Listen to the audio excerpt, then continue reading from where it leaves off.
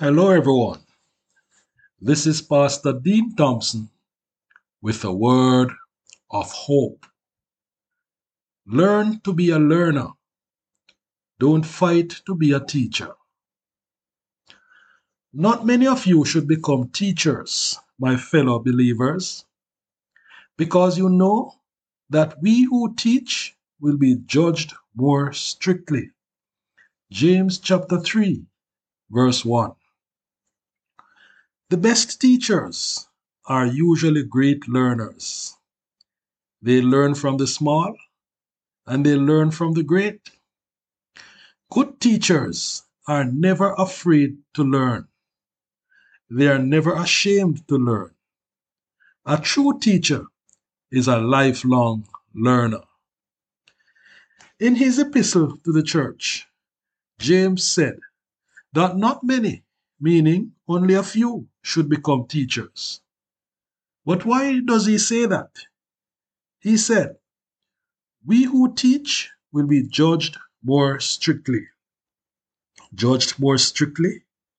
Judged by whom? Judged by people? Yes, by people. But not just people. Those who teach are judged more strictly by God. This is a fearful saying. Another measure of spiritual maturity is a believer's speech. James devoted a good portion of his letter to attacking careless and corrupt tongue. He appealed, however, not only for a controlled tongue, but also for controlled thoughts. The mouth is, after all, connected to the mind. Winsome speech demands a wise source. Both controlled talk and cultivated thought are necessary. Bible Knowledge Commentary.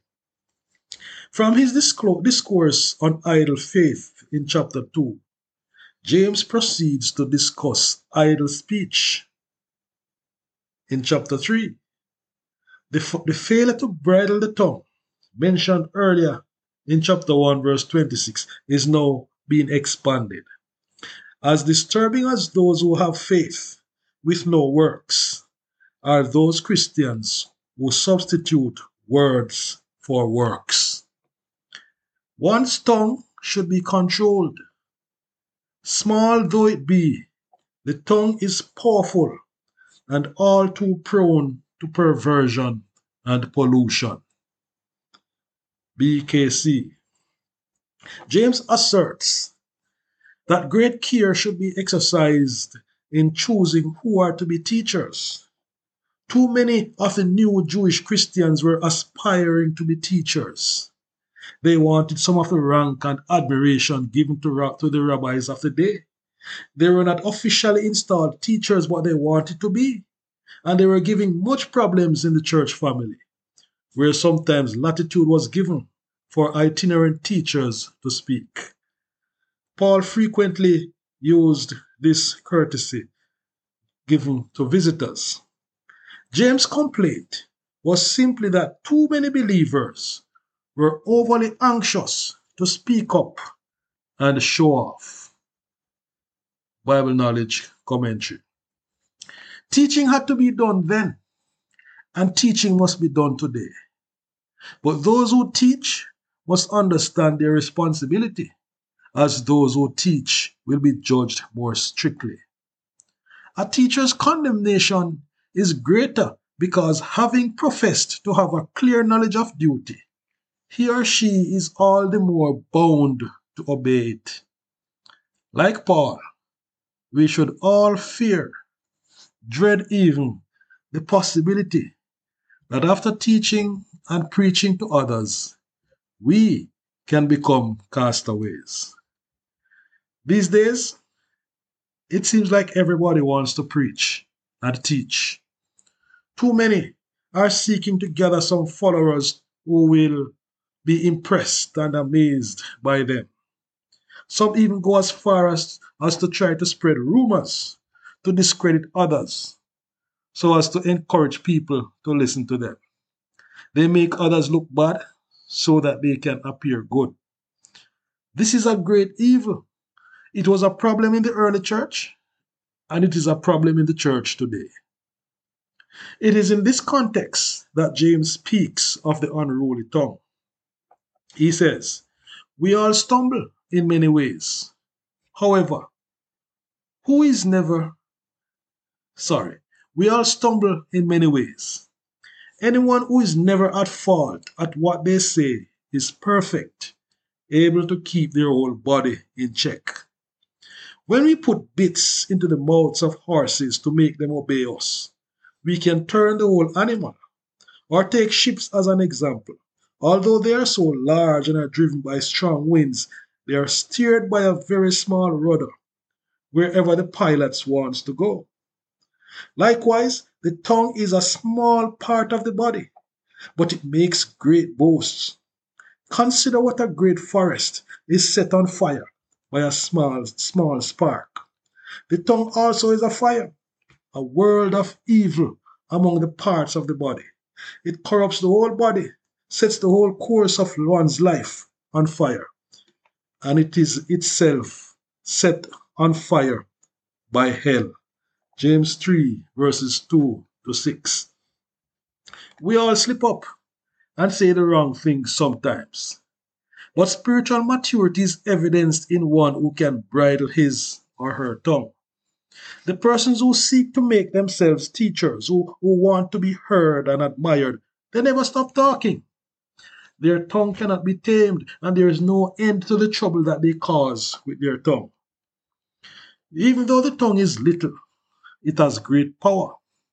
This is demonstrated by 3 examples: the spark on the forest, the rudder on the ship, and the bit on the horse. James and the Lord both make use of imagery derived from natural happenings. It is also a feature of Jewish philosophy. This chapter makes use of elegant and antiquated Greek. James was well versed in Greek classics and deeply ingrained in Jewish culture. Sometimes the smallest things cause the greatest problems. The mouth is a small part of the body, but it makes great boasts. Just as small rudders turn large ships and bits turn grown horses, and a small spark consumes an entire forest if given the chance, the tongue is small but mighty. Words destroy, and words can kill. The Bible Knowledge Commentary continues. No one can tame the tongue, because it is a restless evil, an unruly, unsteady, staggering, reeling evil. Worse yet, the tongue is full of deadly poison. Like the poison of a serpent, the tongue is loaded with the venom of hate and death-dealing gossip. The BKC continues. Similar to the forked tongue of a snake, man's uncontrolled tongue both emits praise and spews out curses. Praise or saying a good word of our Lord and Father is polluted by a curse or wishing evil on men made in God's image. That both praise and cursing should come from the same mouth is incongruous. My brothers, this should not be. We all need to use our tongues wisely. That is probably why James, after describing the tongue's potential and tendency to evil, ventures into the theme of wisdom. There is wisdom from above, and there's earthly wisdom. If we seek the wisdom that is from above, it will help us to use our tongues wisely.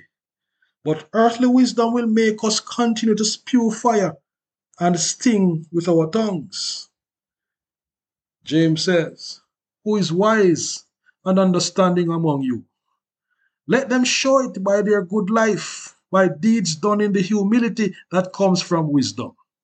But if you harbor bitter envy and selfish ambition in your hearts, do not boast about it or deny the truth. Such wisdom does not come down from heaven, but is earthly, unspiritual, demonic. For where you have envy and selfish ambition, there you find disorder and every evil practice.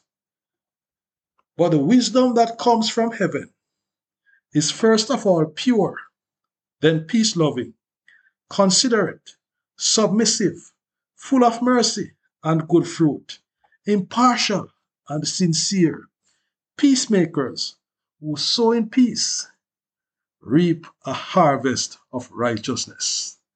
James chapter 3, verses 12 to 17. O God, please give us the wisdom that is from above, that we may be able to bridle our tongues and be wise and edifying in our speech. Help us not to cause others to lose their way with you because of our much speaking and our pride in making ourselves teachers when you have not chosen us to be teachers. Please give us a humble heart. Amen. God bless you, my brothers and sisters.